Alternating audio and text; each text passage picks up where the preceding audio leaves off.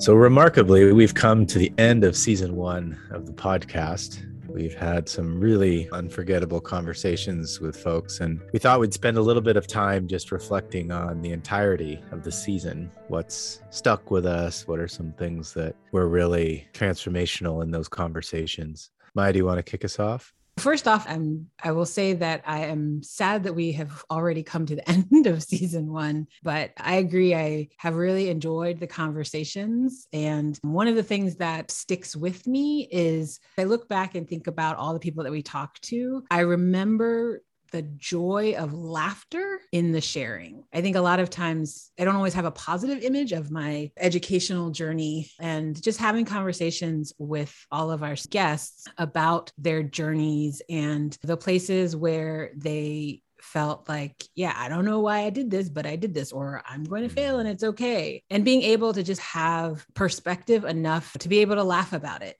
at this point. It inspires me because I don't always think that I know when I will reach that point, but I feel like now I can see that there is that point and I will eventually get there. So some of the joy and just the laughter and reminding me that I will be able to arrive at that at some point in the future. One of the things that really sticks with me is something that actually our first guest, Omi, shared with us, which is the idea that we are our ancestors' greatest hope and wish. And that's really stuck with me because I think the continuity and the arc, and the way in which almost every story wove through a history of people's families and their own experiences, and in some cases, even going back further than that, and also pointed toward the future and why they do what they do. It's just a really remarkable group of people that we have had a chance to talk to over the last several months. And I just feel very honored to be able to have been a part of those conversations. Yeah. And the idea about the ancestors, us being their best hope, is something that I respond to as well. I was just having a conversation and we were talking about the gifts that we have from our family or the things that make us special. And one of the things that I found really interesting about all of our guests is that it is very clear that they all really care about people as people. It doesn't matter where they are, who they are, what they're doing. They care genuinely and deeply about people. And I often feel like in the professional world that I sometimes feel like I'm on an island. I share the same sentiment. And it's just really encouraging to know that there are people out there who care about people and are thinking about people and want to do for people. And even though they have these tremendous accomplishments, they're still very grounded and wanting to connect with people. And that is exciting and encouraging, particularly in the times that we live in, that there are people out there in all different disciplines and doing all different types of work that care about people, because people are everywhere and people need connection, and no matter where they are, who they are.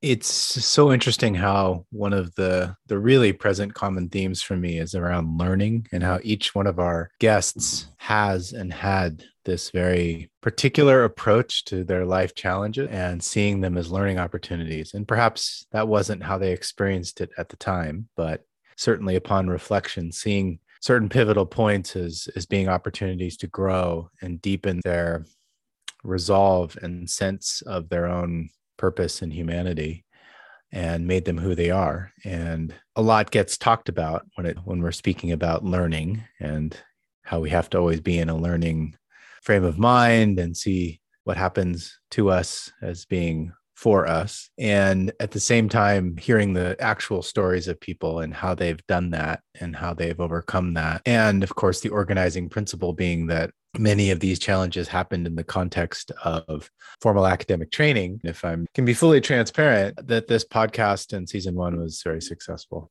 And I think that being able to hear from people and share those stories, and really hope that those who have joined us in sort of real time along the last several months, but also those who will be able to hear these stories with, of course, the intent of this pod being an evergreen pod where it can be listened to at any point in the future, that people will also be able to derive the same kind of inspiration from hearing these stories.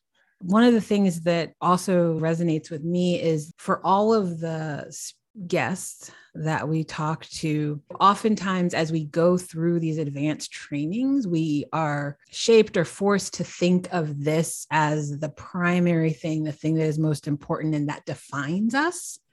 And it was just so interesting to hear the different ways in which the various guests placed that accomplishment in the broader context of what they do. Some people don't even use the PhD in their titles or descriptions or job things, and others do. And as I consider the ways in which that I talk to people about the value of graduate education, or when people are asking about job prospects, or I'm coaching or mentoring, it's just an additional perspective of helping people to understand that this doesn't have to define you. It doesn't have to be all that you're about.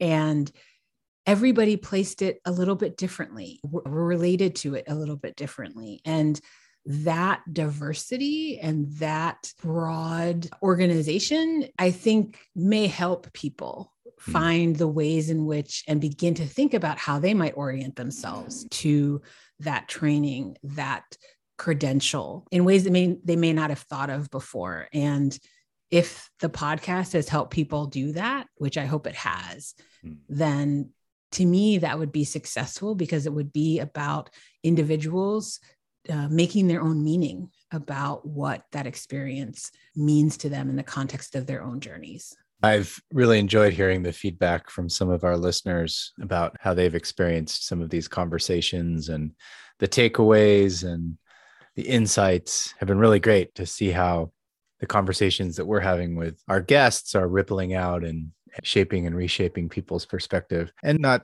purely about the academy or graduate education, but more and more importantly, I think, their lives and their purpose in life. So again, I think season 1 has been such a wonderful revelation in being able to move from a little kernel of a thought about what it might look like and be, and then thanking all of our guests for being willing to join us in a conversation on a podcast that no one had ever heard of.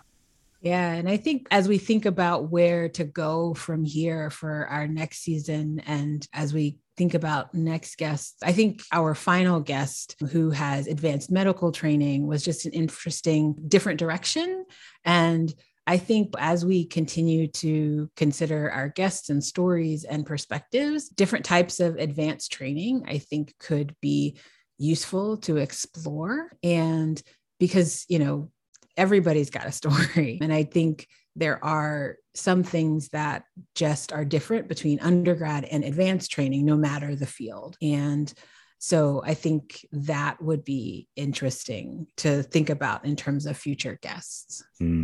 Absolutely. And just even how we take the learning from our experience and our preparation, and I don't know, I guess how we've shown up as conversationalists in these interviews. I know certainly for myself, I've learned a lot about that process and what goes into being able to hold space in that way so that those conversations can be most generative. Yeah. And as each guest has said, that they felt like it was a conversation more than an interview. So to me, that's successful. And if we can continue to whatever we're doing in the ways that we're showing up and the questions that we have, and in some respects, I feel also putting ourselves aside and really drawing out the guests and their stories and being able to share those, because I think that's what people show up to hear. And they're far more interesting, I think. And over the course of the season, I think I became more comfortable with that. And so that for me is something that I am looking to continue to improve upon in season 2 as well. So there's my growth. Yeah. And congratulations to us for the successful completion of a full season with 8 episodes. No small feat indeed, the commitment and the willingness to show up. So thank you, Maya, for making this possible. Thanks for the partnership on the idea, like just the conversation, imagining where this all started. I don't know, last year, the end of last year, as an idea. And I've never done a podcast before. You did a lot of studying and training to do this and have been a really great just conversational and thought partner, and also the technical expert behind all of the editing and producing as well. And we couldn't have been able to do that without you and that commitment and the speed with which you could do it as well, from the interview or the conversation to putting it up. Thank you, Britt, for all of that work. Knowing just enough to not know enough at all and to get myself in trouble. So that may be something to think about improving on for season 2, or perhaps we can bring in an actual producer to make it even better. So as we wrap up season 1, I want to thank everybody for making the time to join us on this journey and to listen about what it means to reimagine the academy and also live a life of purpose. So thank you, and we look forward to seeing you again in season 2.